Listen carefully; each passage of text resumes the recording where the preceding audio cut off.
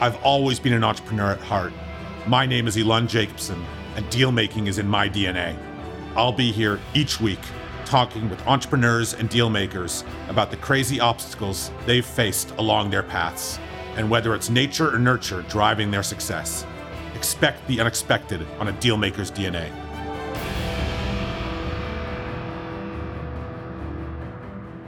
Welcome back, everyone, to another episode of A Deal Maker's DNA. I got another fun one for you today. I am joined by Jason Carvalho. Thank you, Jason, for joining me. I want to start. I usually start with the background, but Jason provided a life purpose that I wanted to read because I think it really encompasses clearly his vision for the future, but probably speaks to some of his past as well. So Jason's life purpose is to continue building the new economy and stay on the bleeding edge of innovation by investing in the next gen of fourth industrial revolution founders who are building a digital frontier that will reshape the human condition. Jason comes from 20 years of tech. He is the founder of Carvalho Capital, which is obviously investing in those entrepreneurs. He is also the founder and chair of Carvalho Foundation, which is investing in social entrepreneurs. And before that was a recipient of Top 40 Under 40 Award, worked as a software developer for numerous companies, moved into business development, which is my favorite area of business, and then landed up being employee number one for Endocino. So a really storied history and background. So Jason, again, thank you very much for joining me. Yeah, it's been a pleasure. Thank you. So Jason, I want to get into the life purpose because there's quite a few different things there that I don't understand. And right before we went live, you mentioned space tech and in your purpose as fourth industrial revolution. But I want to take a step back first, right? So how do we get here? I always love hearing about the origination story of the entrepreneur. So tell me about your early life and what landed you in first technology. Let's start there. Yeah, sure. So, classic first generation Canadian, born and raised in Canada. Parents immigrated to Montreal. Dad took a train across Canada to a small town in Kitimat, BC. Ended up being a welder for Alcan, which is now known as Rio Tinto. Mother was a banker. The town was about probably between 15 and 20,000 people, an hour away from Alaska. So, grew up probably in the hinterlands in Canada. So, winters were hockey, summers were soccer. In between was perhaps, church, prayer with the family, volunteering, community, all that good stuff that you're raised on. So I happened to really realize I was an entrepreneur very early on. I ended up getting a contract with Alcan, which is the company my father worked for, and started installing Lotus Notes into probably 400 computers. I remember that. Yeah, you remember that. That's a classic. Many people probably listening don't know Lotus Notes, but it was the pioneer at the time in terms of, Word, competing against Google and Microsoft Word and so forth. So essentially I ended up going to Victoria and trying to find my way. I ended up helping run a business plan competition, ended up asking one of the sponsors that was helping us with the business plan competition if I could work for him because I had the gift of gab. And that company just happened to be a company called Mercurial Communications, which at the time in 1994, 1998, was one of the premier custom software developers and was able to get contracts from Microsoft, AOL Time Warner, and others. And so the first product that we were working on was Netscape 8. So that was the last browser that was released by Netscape before their untimely demise. But I was really thrown into software right away. And that product kind of gave me the first, at a very young age, like 21, 22, gave me the first win, right? Like living in Victoria, a small town where 90% of people are senior citizens or, students. The year is essentially 1999, 2000. And we're working on this amazing product, which is being pushed out to millions of users. So my whole career kind of started off with, a W because here we are being able to develop this product and work on it in a way that we've never done before. We were kind of working on the whole tab system, which we now see on Chrome and Mozilla. We were working on being able to create the private mode, which was now just universal for all browsers and so forth. So that's kind of where I started getting, into tech. It just, the gift of gab, the gift of being part of that timing of the world. And that's kind of where we went. So I want to take a step back. You said something really interesting that you skipped over very quickly because it's probably super intuitive for you. But you said you figured out that you were an entrepreneur really early on. Now explain that to me. I mean, you come from an immigrant family. I do too. Obviously, I know that comes with its own challenges. But you land up in a place next to Alaska. I mean, how did you figure that out early on? It's a calling. I won't like bullshit you. It's literally a calling. It's a sense of purpose. I was raised in a unique environment, or like many immigrant families who come from different backgrounds, where their parents are hardworking. Their parents want you to become a doctor. They want you to become a lawyer. These are the things that are trained into you. But I had always known I was intelligent and stood out. And I was to be frank, I was always impatient. I just wanted to go and get it done. And I just figure my way out. And so to be able to know that at an early age and not be able to like communicate that to family members who want you to go and be in a 9 to 5, it was obviously, as we all have had that type of conversation, a bit mind numbing. But you basically know that you have this purpose in the world to build, and basically to go and seek that out. And seeking that out essentially was trying to say yes to every possible opportunity that came down the pipe. The quick realization was that no one is going to do it for you. You essentially have to go and put that out into the universe and create that pathway, because that pathway isn't formed, especially for one who is looking to be an entrepreneur. And especially during that time, entrepreneurship wasn't cool. It wasn't like the thing that everyone did. Not every person that you knew had a side hustle, and multiple avenues, knew anything about internet marketing. Like, we're talking about the very beginnings of the internet, right? Like, I started my career in the first wave of technology, where we were just building out the infrastructure. The browsers that we were using were just, for the first time, getting millions and millions of users connected to the internet. So you said your parents were supportive, even though they didn't really understand, what you were up to. You landed up in Victoria, you have this kind of W. Where does it go from there? So it was really quick. I think with a lot of success, you see that when you start reverse engineering success, it happens very quickly for some.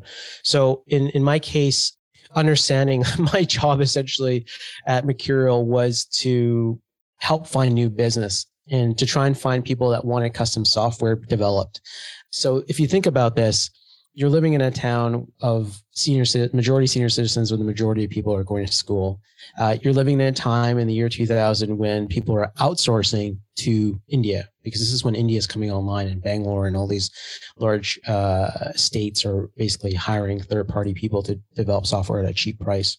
So essentially, I had a little car that I bought for $500, and I had a whiteboard in the back of my car, and I would literally drive to any business that I knew, and I would ask them, hey, look, we've got these big projects. We've got Microsoft, we've got AOL, Time Warner. We're developing millions of dollars worth of technology. Do you need some kind of custom software?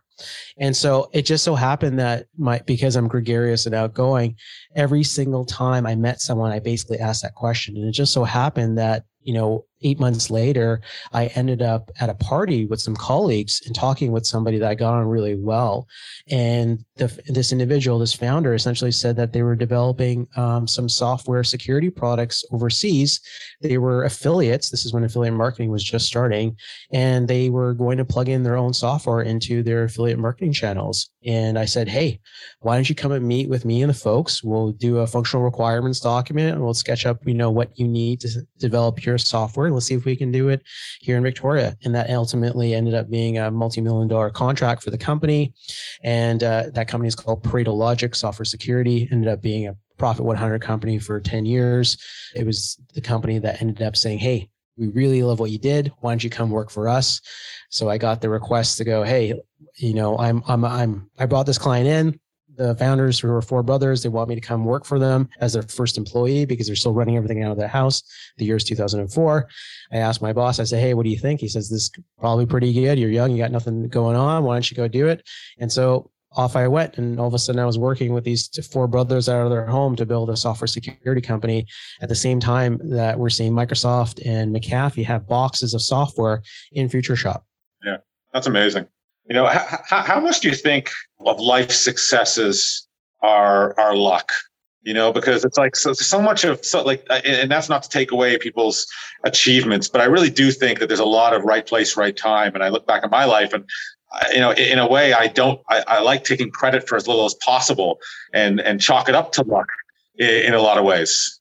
It's a fascinating conundrum because number one, 100% agree, 50% of success, if not more, is timing. The question ultimately is how long is that timing going to take place? Is it only for a year or 5 years?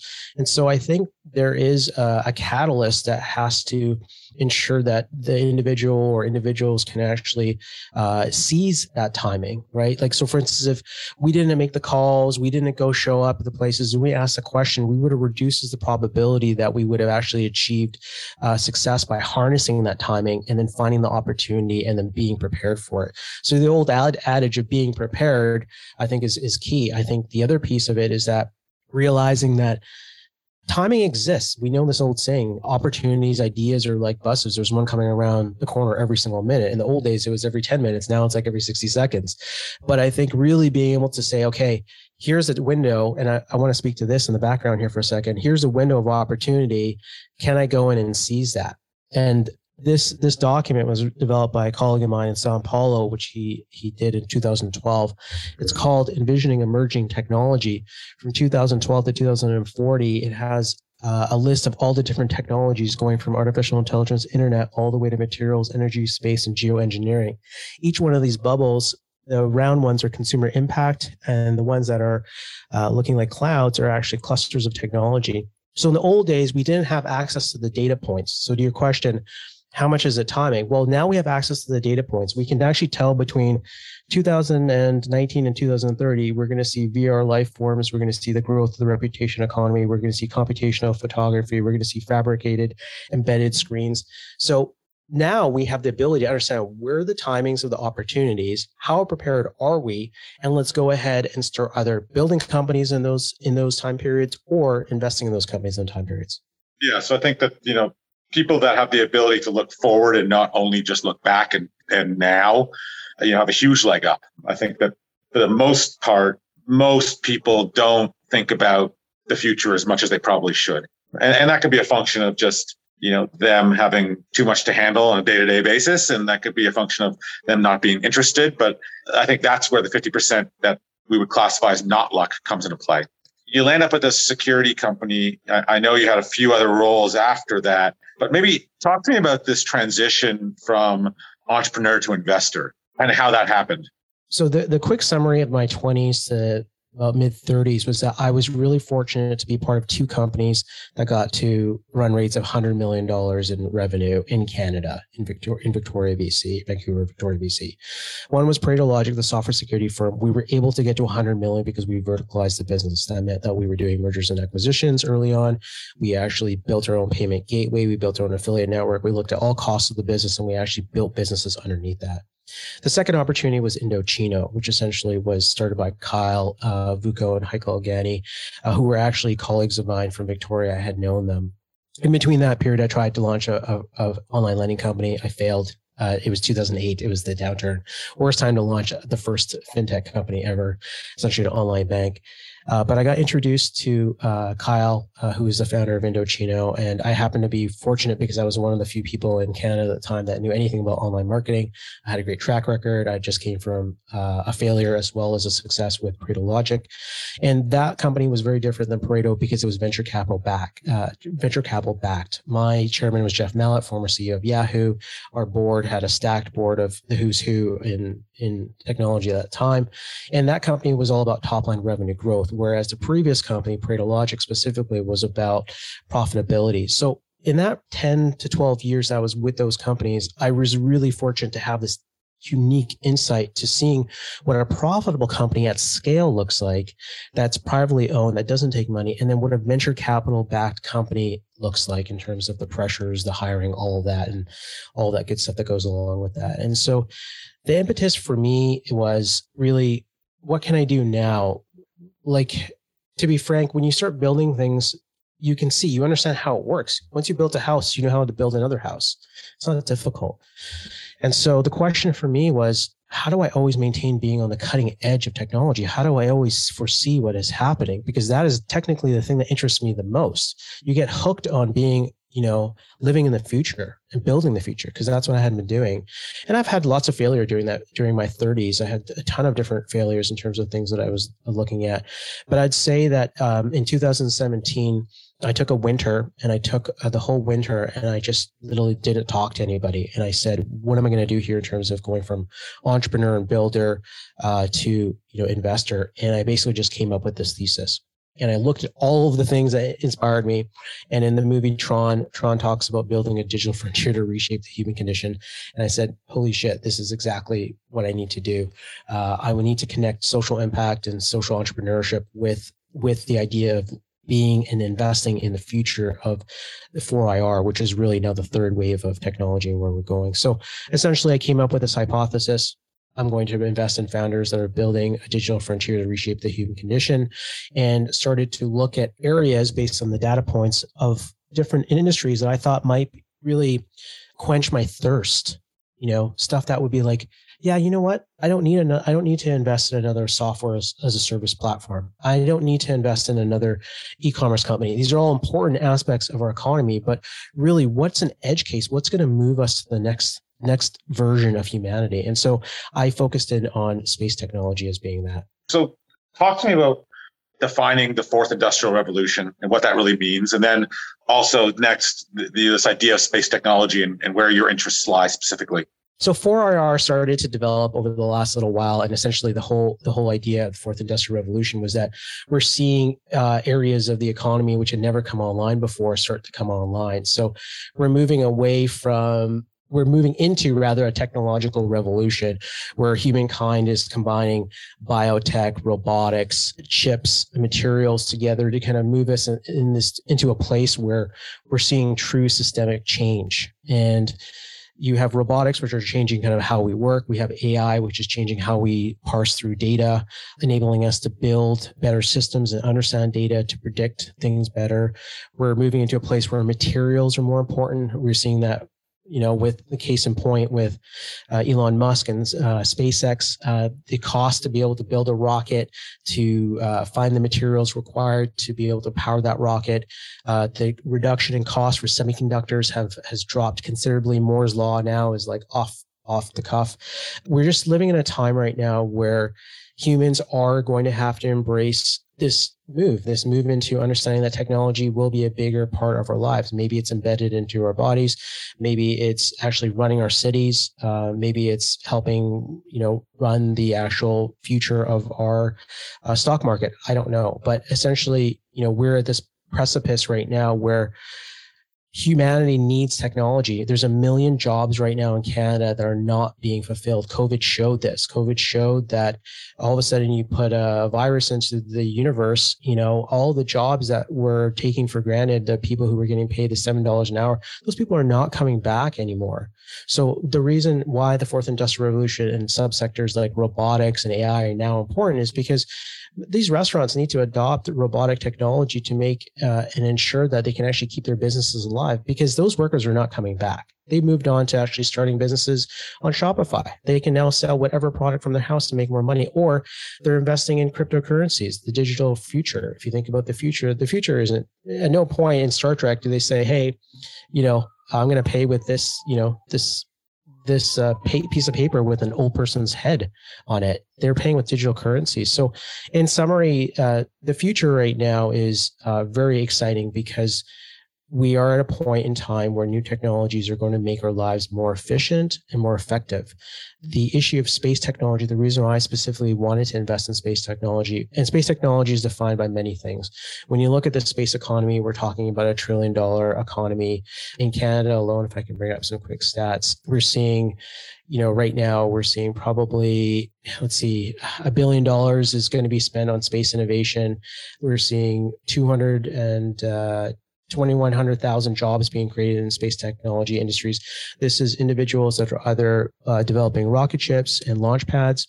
They're developing satellites. They're developing the data platforms, the SaaS platforms, which will be on satellites, which will allow us to understand the data a lot better.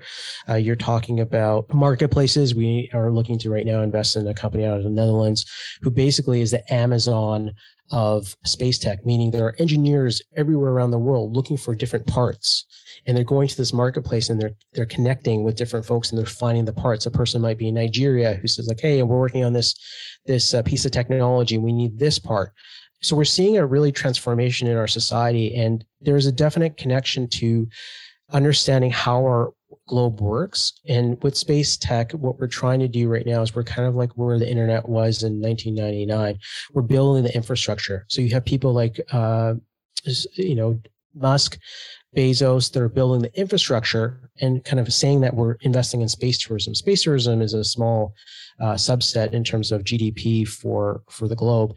There's only going to be a certain amount of people going to space, but really what these individuals are doing is they're building the infrastructure for us to be able to build actual labs in mid-orbit. And why that's important is because if you're looking at science, if you're looking at genomics and proteomics and all of these different areas of technology, what you're seeing that if we have the ability to actually take our scientists from UBC and from Waterloo and put them up in the middle of a zero-G environment, they're going to see a dynamically different results from some of their scientific experiments. What that means for the consumer is that, this little cloth that was developed here on Earth, the molecules are bonded based on 9.8 Gs.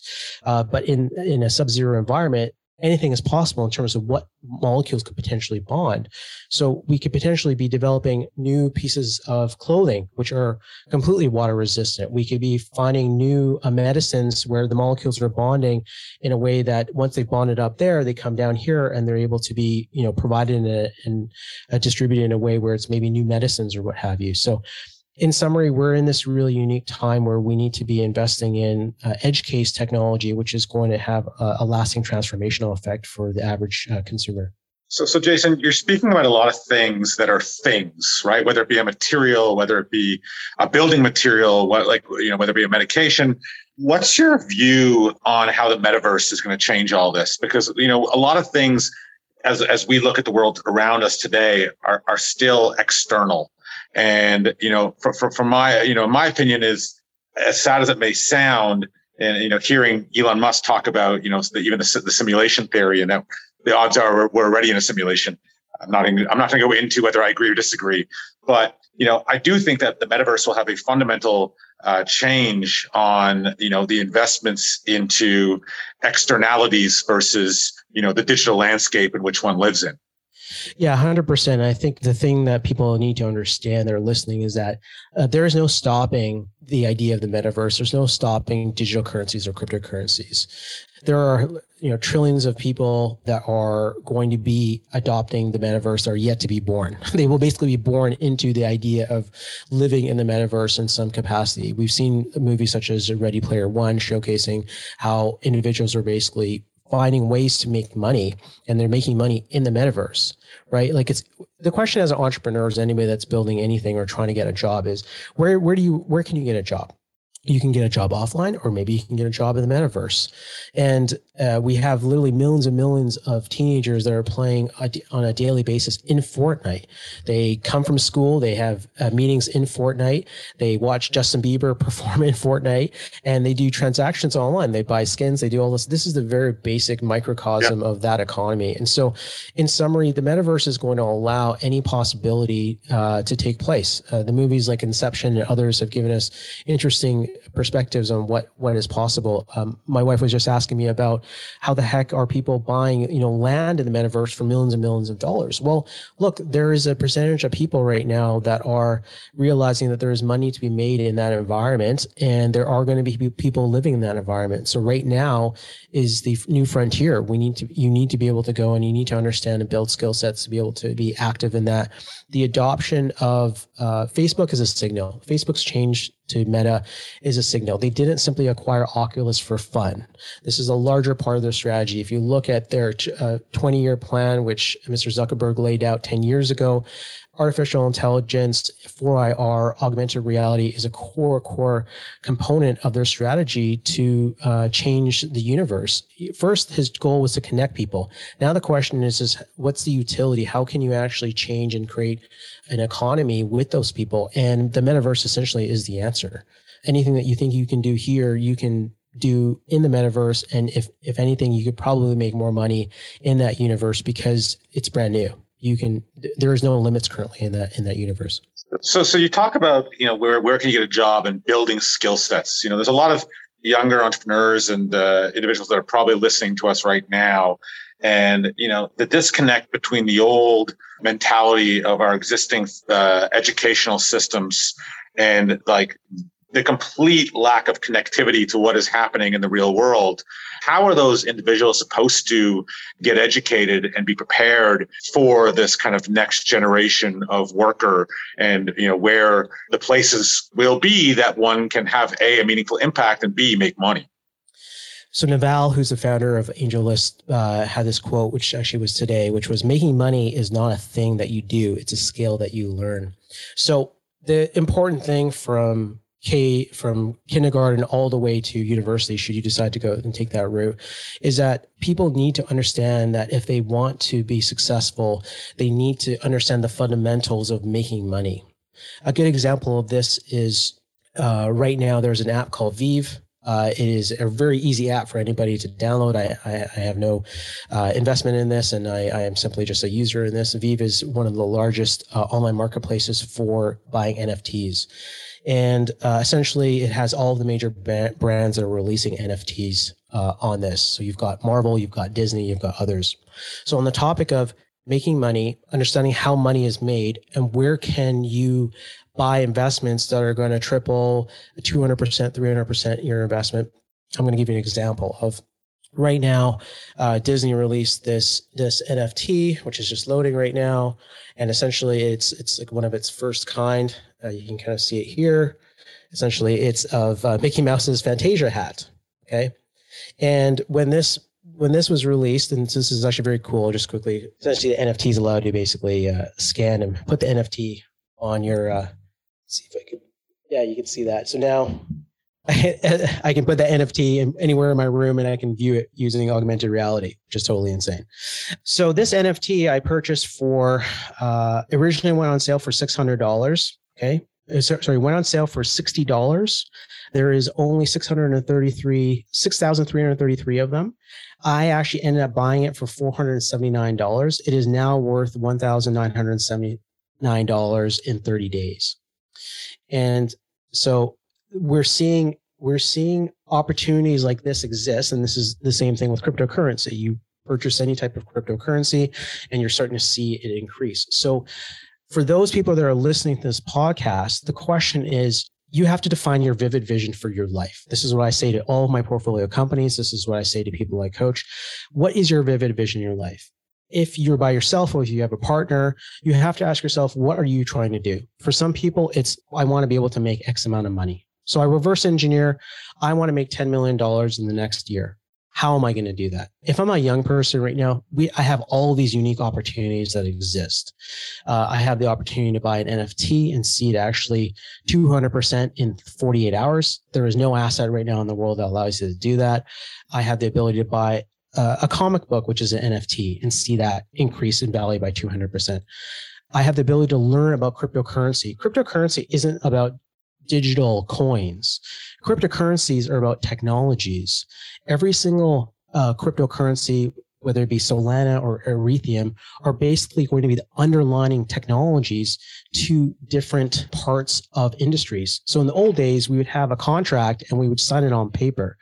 Solana is a digital technology which is going to empower smart contracts, allowing us to actually do business in a decentralized way online, which is really going to be the future. If you're going to be doing any contract in the future, we've already seen we're using DocuSign and other third-party technologies to do that, but they're not as secure. We're trying to find technology that allows us to secure these items. So in summary, I reverse engineer how much money I need to make. I look at all these different opportunities right now, and maybe I'm working, maybe I have a 9-to-5 job. What I need to do is I need to do what all entrepreneurs do, and I think what all pragmatic people do. I reduce my costs. I live on what I need to live on, and I take any additional money and I put it into the new economy. And the new economy is written right here. I can send everybody this infographic and show you exactly what new technologies are emerging. And the question is how can you make your money work for you? And there are opportunities right now that allow people to do that. They simply need to be disciplined enough to be able to save that money. Instead of buying 5 Starbucks, why don't you take that? That's like $12 per Starbucks times 5. You know, you can take $100 and put that and buy an NFT and have that turn into $1,000 in 30 days. In order for you to be disciplined, you have to wake up every single day and realize that the system is trying to take money from you. The system is essentially trying to, Bell is trying to take, you know, whatever money they can for their from their phone. You're overcharging you. We're the most overcharged citizens in the world for our internet and for our telephone. So make sure that you're not getting charged on a daily basis. Take that money and then put it into one of these new economies. And if you don't know anything about it, simply join a podcast like this, simply reach out to people and trying to gather information that says, okay, my vivid visions are going to make $10 million.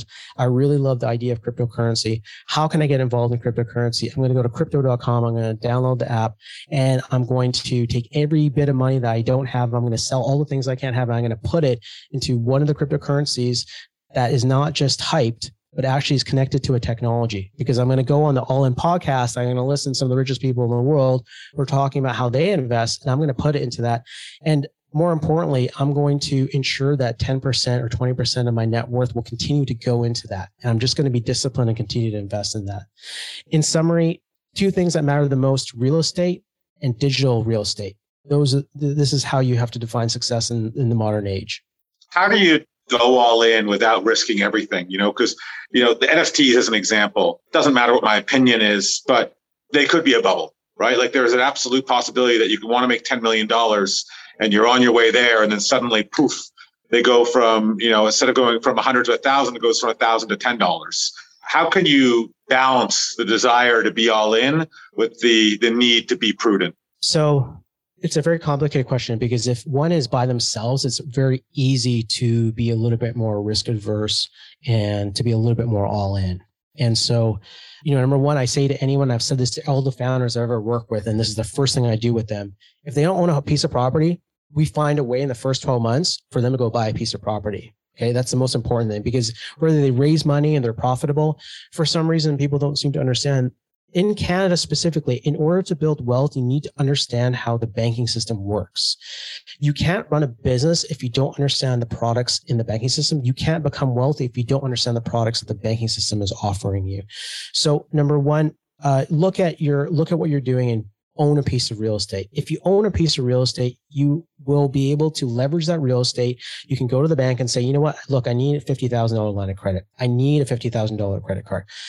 Take that $50,000 line of credit, I can share a cryptocurrency product that is basically allowing you to make 20% of return consistently over a period of 30 to 60 days. It is better than any of the other products that exist in the banking market right now. But in summary, you're able to actually leverage your real estate and you're able to kind of invest into the new economy. I think when you're working with a partner, you both have to be on the same page. My partner is she is a realtor, and she's been very much an entrepreneur since she was, raised from entrepreneurs. So we have a vivid vision that we have a specific number that we're always looking in terms of returns on investment. And we're always looking to be able to say, we agree that 20% of X amount of dollars will always be in these quote unquote high risk investments. My problem with defining things as high risk is I think it's incorrect. I think we're at a point in time right now where NFTs will continue to grow. The industry will continue to grow. I do agree that certain NFTs will have a lifespan, just like anything. When we used to collect trading cards, they had a lifespan of what the value was because they got oversaturated. The same thing with comic books and so on. So just like how there's changes in our economy and we're seeing different every single 5 years, there's something new coming up. As an investor, as somebody that's trying to build your net worth, you have to know when you need to, quote unquote, cash out. And then when can you take that money? I think from a cryptocurrency perspective, I think staying in cryptocurrency for a long period of time is going to be a value to you. And I think the thing that people don't have defined and they don't understand because they're not educated enough is they don't understand what their definition of risk is. What is risk? The future is already built. The future of our universe is already there. We're just right now creating pathways to get there. We will be traveling on starships. We will be using digital currencies to connect ourselves between here, the moon, the Mars, whatever is going to happen. All that stuff is already done. We're just simply paving ways to that. And we have to ask ourselves, what is an acceptable level of risk? In the old days, time wasn't moving as quickly as it is right now. Tiger Global Management and other companies like that are investing hundreds of millions of dollars into companies where back in the old days, they wouldn't invest $100 million until they've actually taken 20% of that company.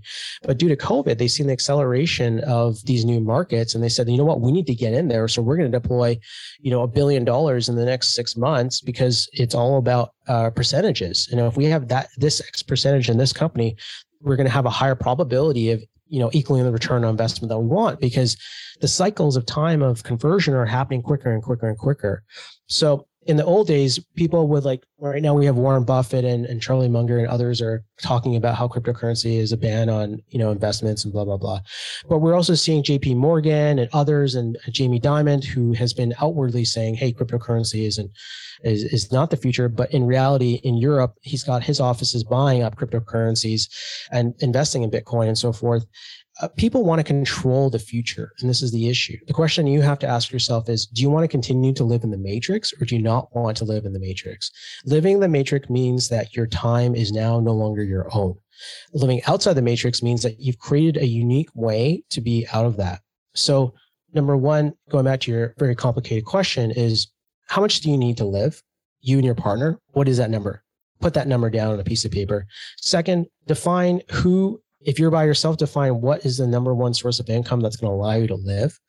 And then number three, define how much time you're going to spend to increasing your net worth, and how much time you're going to spend not worrying about all the things that are distracting you and focusing on the newer opportunities and learning new things about new ways to make money. So for instance, maybe NFTs, the current versions of NFTs are a bubble, but you're able to get in for a year, make money, and learn a skill set, learn how to actually transact and change your mindset about how finance works.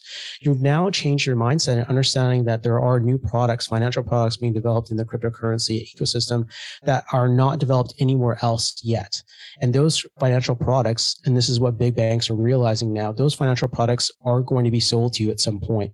So in order for you to actually make money, you need to get in right now, and you need to understand them, and then you need to create a plan to be able to monetize off of them. So very complicated question. Hopefully there's some structure there in that rant. Great. I mean, Jason, I know we've gone a little long. For those that, like me, are super interested in learning more about, your opinions of the future, what's the best way that they could follow along in, your journey and what you're up to? Yeah, please follow me on Twitter, Jason Carvalho HQ, and our VC firm is Carvalho Capital HQ on Twitter as well. Awesome. Well, again, Jason, thank you so much for your time, and until next time. That's it for this week. If you enjoyed what you heard, rate us and subscribe wherever you listen to your podcasts. Until next time on A Dealmaker's DNA, where you can expect the unexpected.